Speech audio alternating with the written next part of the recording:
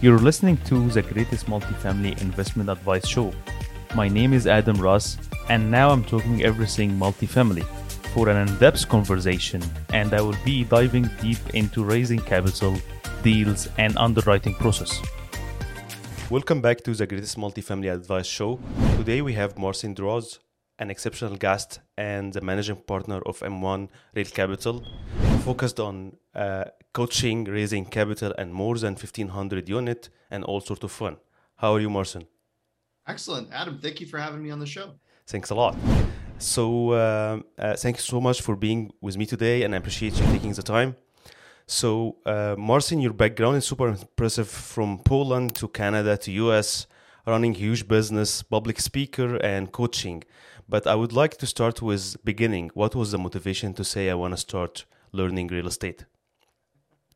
Well, I think the beginning for me was I tried the corporate world and it really didn't fit well. I was the most unemployable person I think you can think of, and I had an internship at a major firm downtown, and I'm on the train, I'm doing the commute, I'm doing the school thing like everybody else, and getting the jobs and things like this, and I hated it. I hated it so much. I didn't hate it for everyone else, but for me, I'm like, I can't do this for 20, 30, 40 years. And I was fortunate enough to meet some people in real estate. And I looked at that and I said, you know what, that makes sense to me. I can do this. So, But I think you started on private equity. I remember one of your interview saying that this was an edge for you, that you were oh, on the oh yeah, actual. yeah. Well, the private equity thing came after. So, I mean, I was in school. I was supposed to become either a lawyer or something in that world. And while I was in school, I was doing some internships and I was buying houses on my own, rental properties. I read Rich Dad Poor Dad, like so many other kids and Yeah, people, and yeah. started buying houses. And yeah, I really didn't like the 9 to 5 world. I didn't want to see my life like that for the next 20, 30 years. And I was fortunate enough to meet some really good people. They took an interest in me, and then I got recruited into private equity when I was in my early 20s. And like you said, I dove right into it, and I'm in my late 30s now, and that gave me a tremendous boost for the first couple of years, because I immediately went from buying houses and small little properties to, hey, we're going to buy 100, 200, 300 unit community. We're doing X, the bank is doing Y, we're raising 5, 10 million, 20 million bucks, whatever it is, go to work. And that was, for me at that age, was just, it's huge. Yeah, help you to have a goal, because you're in the same room with the big sharks, and you started to know what is the next step for you, basically. Yeah, I was a minnow swimming with sharks. Yes. So I think because you mentioned that you're Canadian and you're investing in US, and personally, one of the major issues stopping me so far to invest in US is the issue of the security lawyers and the security issues, and as they treating Canadian as aliens. So Mhm. you have to have at least 2 years put on the ground to invest on multifamily, not regular residential areas. So my question is not this, to be honest. My question is, because you're dealing with big deals right now. I know that you're doing, of course, you're dealing with the U.S. security laws, with accredited investor rules and qualified investors. I think the Canadian law is the same, but for you, what was the pros and cons when you're dealing with qualified investor between Canada and US? So you ask a really good question, Adam, and I think I'll rephrase it in a different way.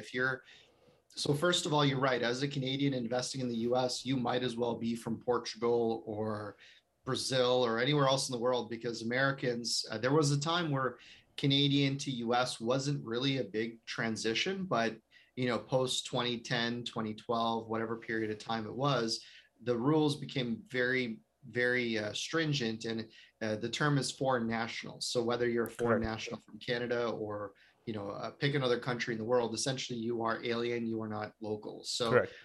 there are different rules. Now, let's kind of separate two misconceptions here. So the doing business in the US as a non-resident or as a foreign national, that's one conversation. The other conversation is how you're going to capitalize the investment. So in the context of the banks, if you're working with US banks, well, first of all, the good news is as a Canadian looking at the US banking system, there is a ton of options compared to Canada. In Canada, you have a few banks, they all say no. You have a few private lenders, they say no.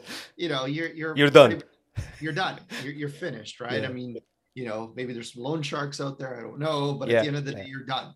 Whereas in the US, the capital pools are tremendous. There are so many groups that lend in single family, multi-family, commercial. There's so many different lending options out there. So, that is a benefit. But one of the drawbacks is as a foreign national, i.e. Canadian, you are perceived differently. So that is an objection you have to overcome.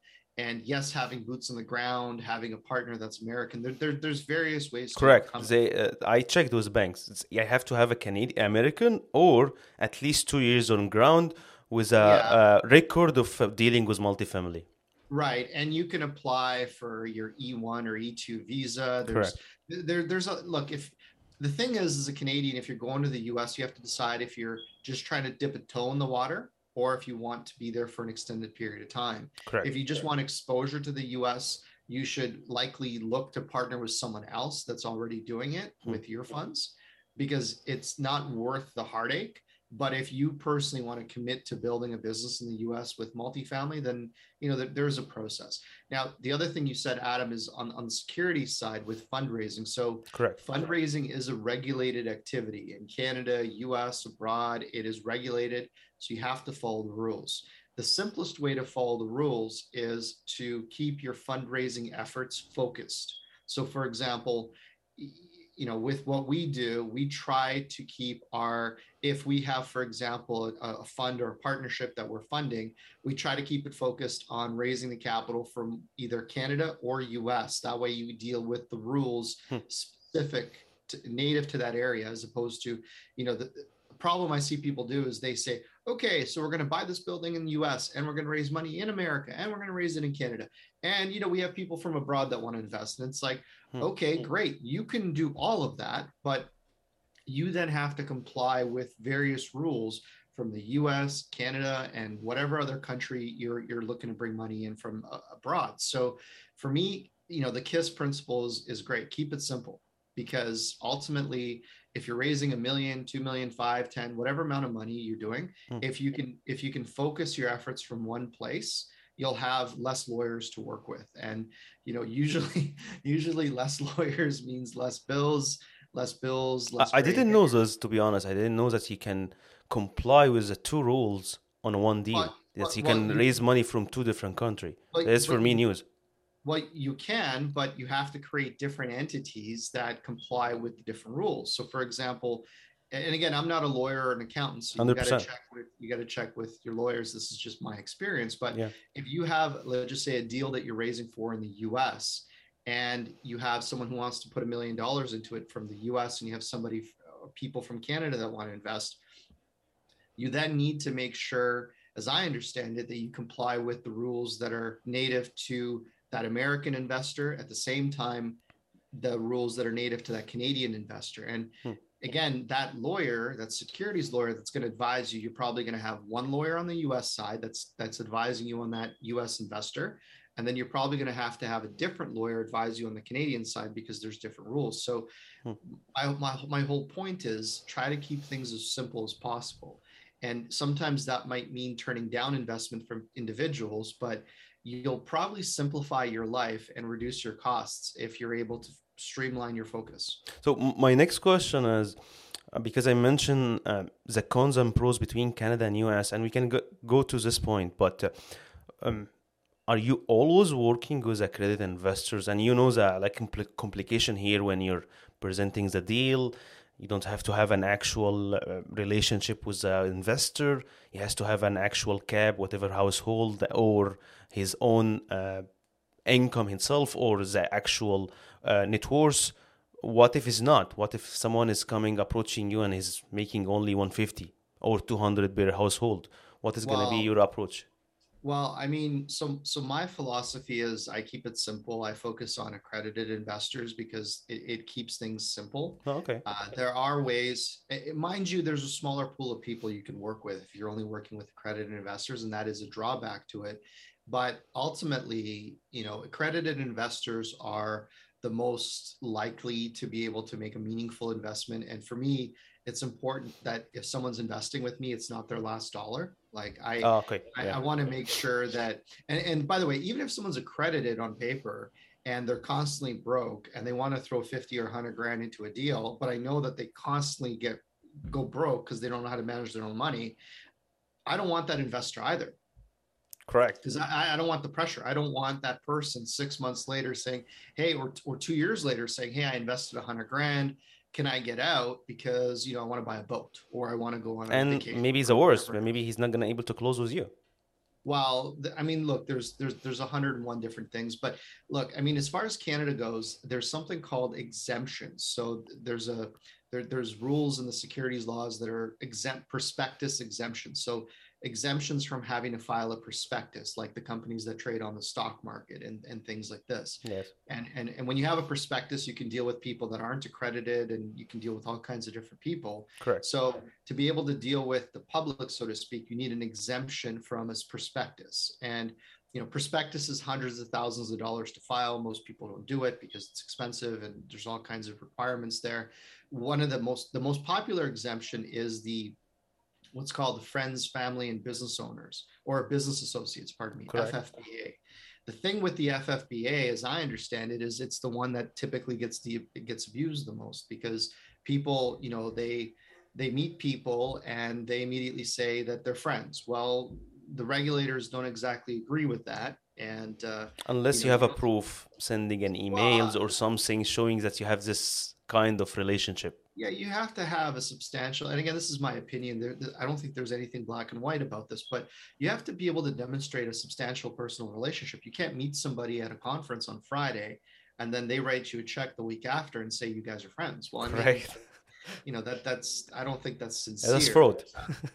Yeah, well, look, it certainly isn't a smart way to do things. Yeah. I wouldn't pursue that. So FFBA is one exemption. The other exemption is AI, which is accredited investor, as This you is a mentioned. Canadian law or is a US law?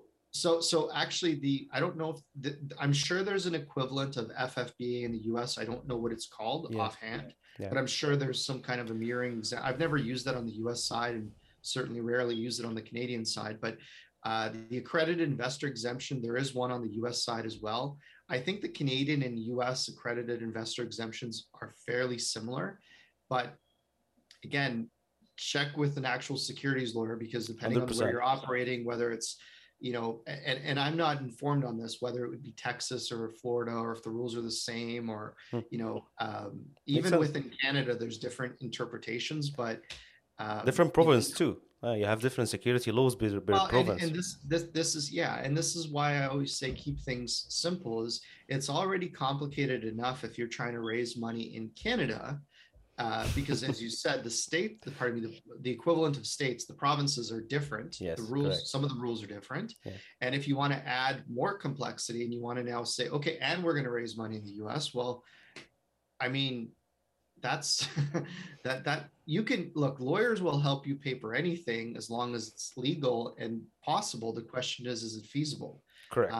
Again, you have enough going on trying to do a deal and buy a building and make money for your investors and yourself. You don't need any more complexity, right? 100%.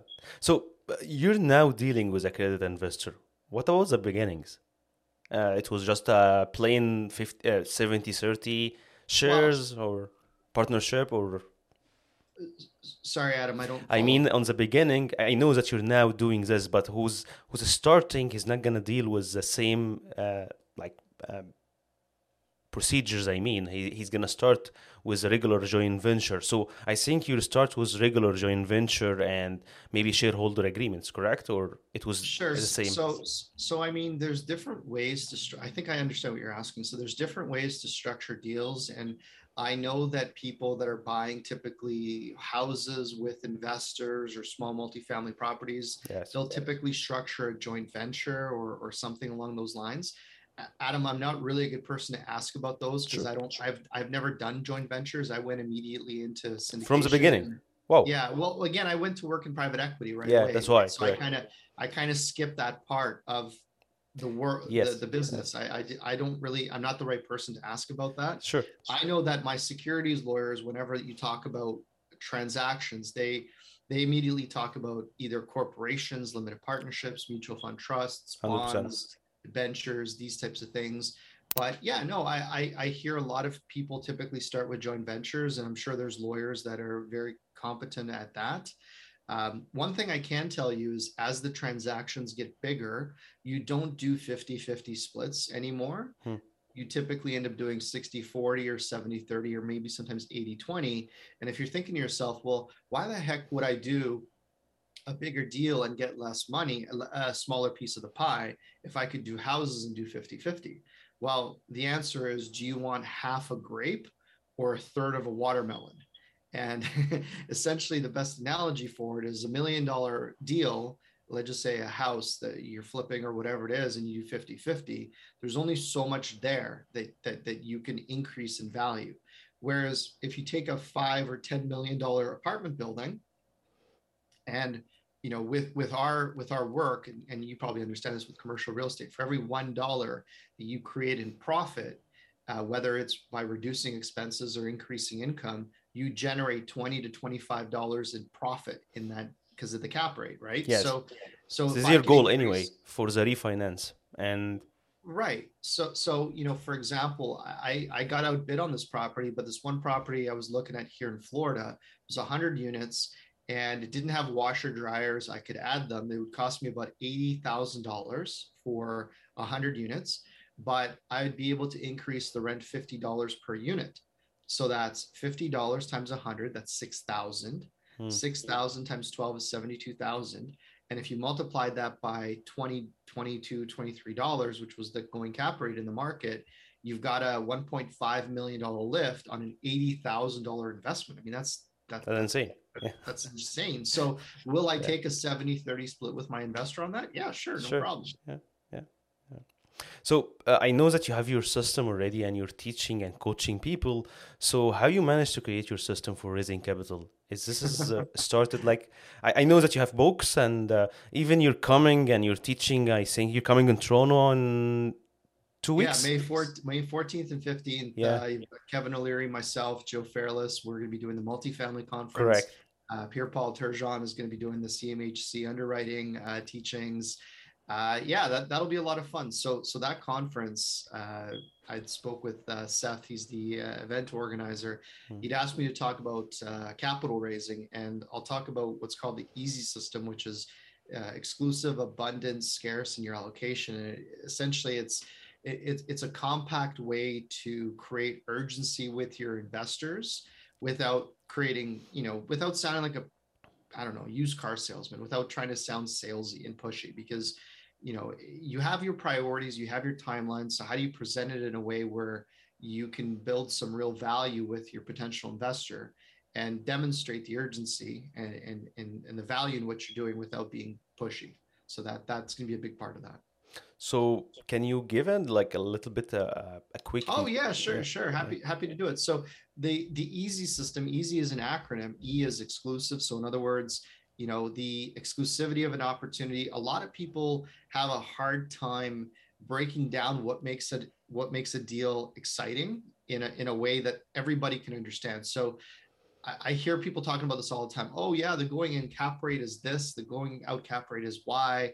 We're paying X dollars per square foot, and yada yada. And it's just like, okay, great, you understand what that means. I understand what that means. But 99% of people, even if they're brilliant business owners, yeah. doctors, dentists, they don't understand you. So Your passive speaking investor, you mean? Your right, partners. Yeah. right. So you got to speak to me in terms of, hey, the appraisal came in at $300,000 above what we locked it in for. That's great. I understand that. Tell me, hey, there's the rents are at 1,100 and the property next door is renting for 1,450. That's interesting. Yeah. Tell me that it's on the corner of Main and Main where there's 10,000 cars that drive by every day. Tell me that there's a hospital down the street. Tell me that you're right across the street from the airport or whatever the major employer is in the area. Tell me things that I, as a normal person, will go, yeah, okay, that makes sense. I understand why people would live there. So that's the E in exclusive. A is for abundance, and you have to be able to demonstrate to an investor that although you value them and their interest in the opportunity, if they don't pursue it with you, that's okay because you have a ton of people to talk to that are also interested. A mistake that a lot of people that are doing real estate deals make is they call their investor almost from this perspective of, hey, like, what do you think? Do you want to do this with me? Like, I need your help, and you're almost begging them to work with you. That look, if you have a great deal and you have a lot of people to talk to, that should come across as, look, I have this opportunity. You know, I thought of you because it was something that sounded like what you wanted to look at. And essentially, you're coming at them from a perspective of, here's an opportunity that I wanted to share with you, as opposed to almost like begging them to bless the transaction. That's really important. You're not gonna close a S, deal if you're begging. well, that's, yeah. I mean, look, having, and if you're sitting there and you're like, well, Marcin, I don't have an abundance of people to talk to. Okay, that's something you can work on. So, something else that we teach at M1 is how to create your own thought leadership, how to become somebody that has something to say in the context of your business, your industry, your sector. There's so many ways to be able to market yourself in a way that is true to who you are, but at the same time you're delivering value.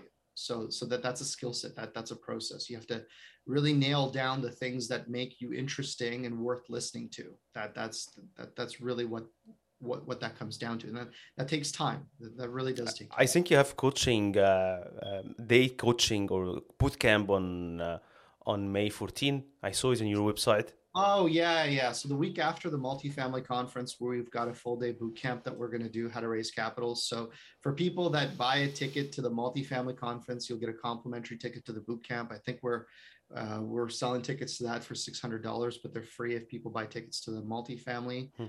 event. So yeah, we'll cover as much of this we can in a day, but I'm trying to download 16 years of my life into a training. And, this is why we do the ongoing training and we have weekly calls in our inner circle, because there's just so much that when you start to pick at this stuff, it adds up.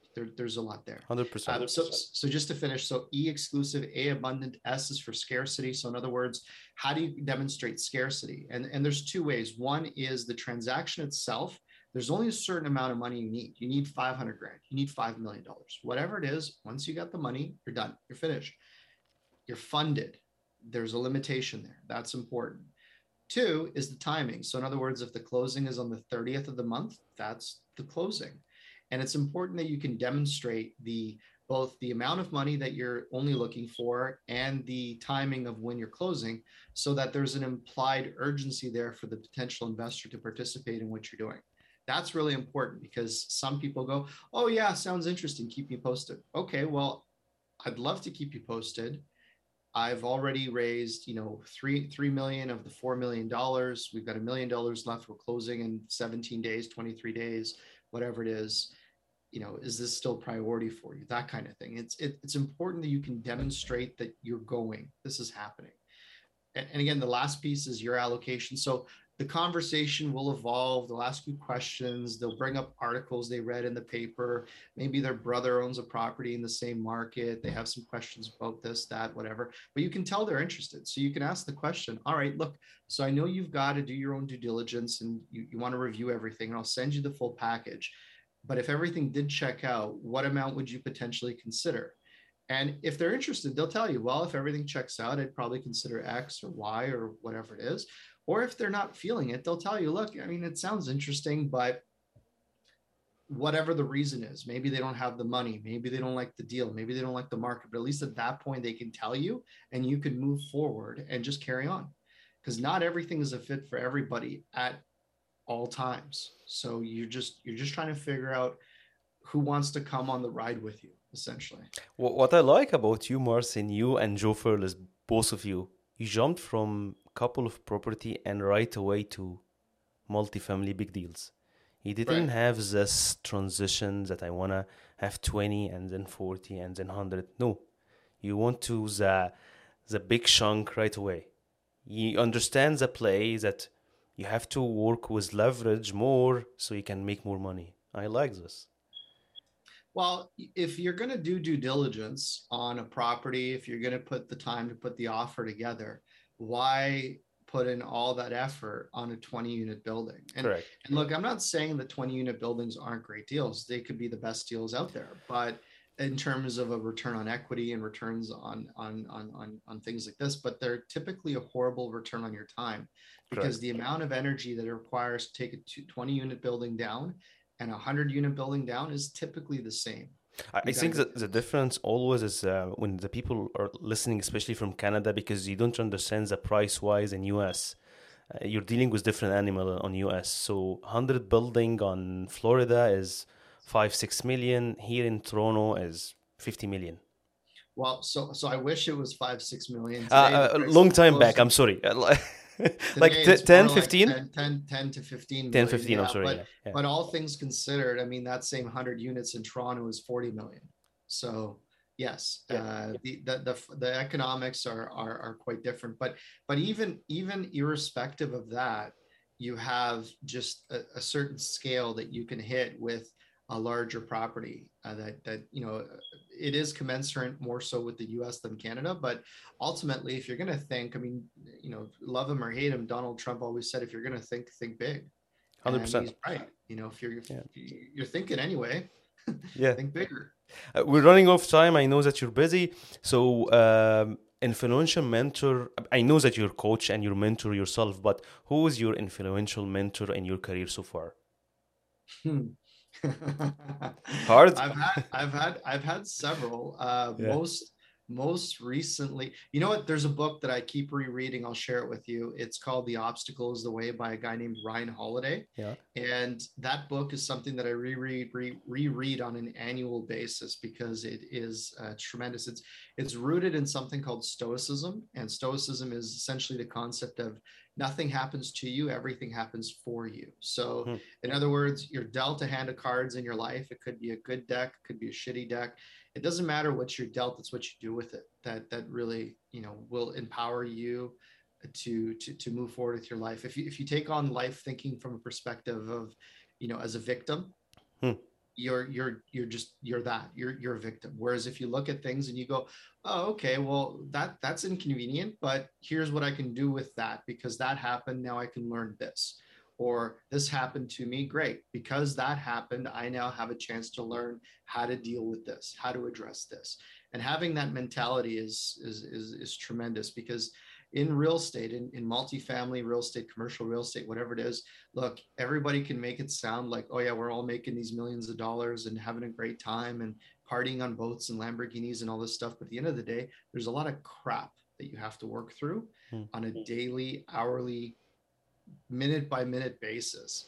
So having that mentality, that headstrong mentality, to be able to work through things and know that things happen for you, not to you, is probably been the biggest thing that has helped me push forward through all kinds of situations over the years. So, again, another thing we were talking about that you think, you mentioned that you did a lot so much so far.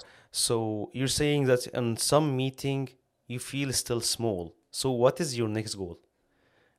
How you can feel that you're bigger? Because, Well, I mean, my next goal is, I mean, we've done, like I said, I've sourced well into nine figures on the equity side, and that's bought whatever thousands of doors.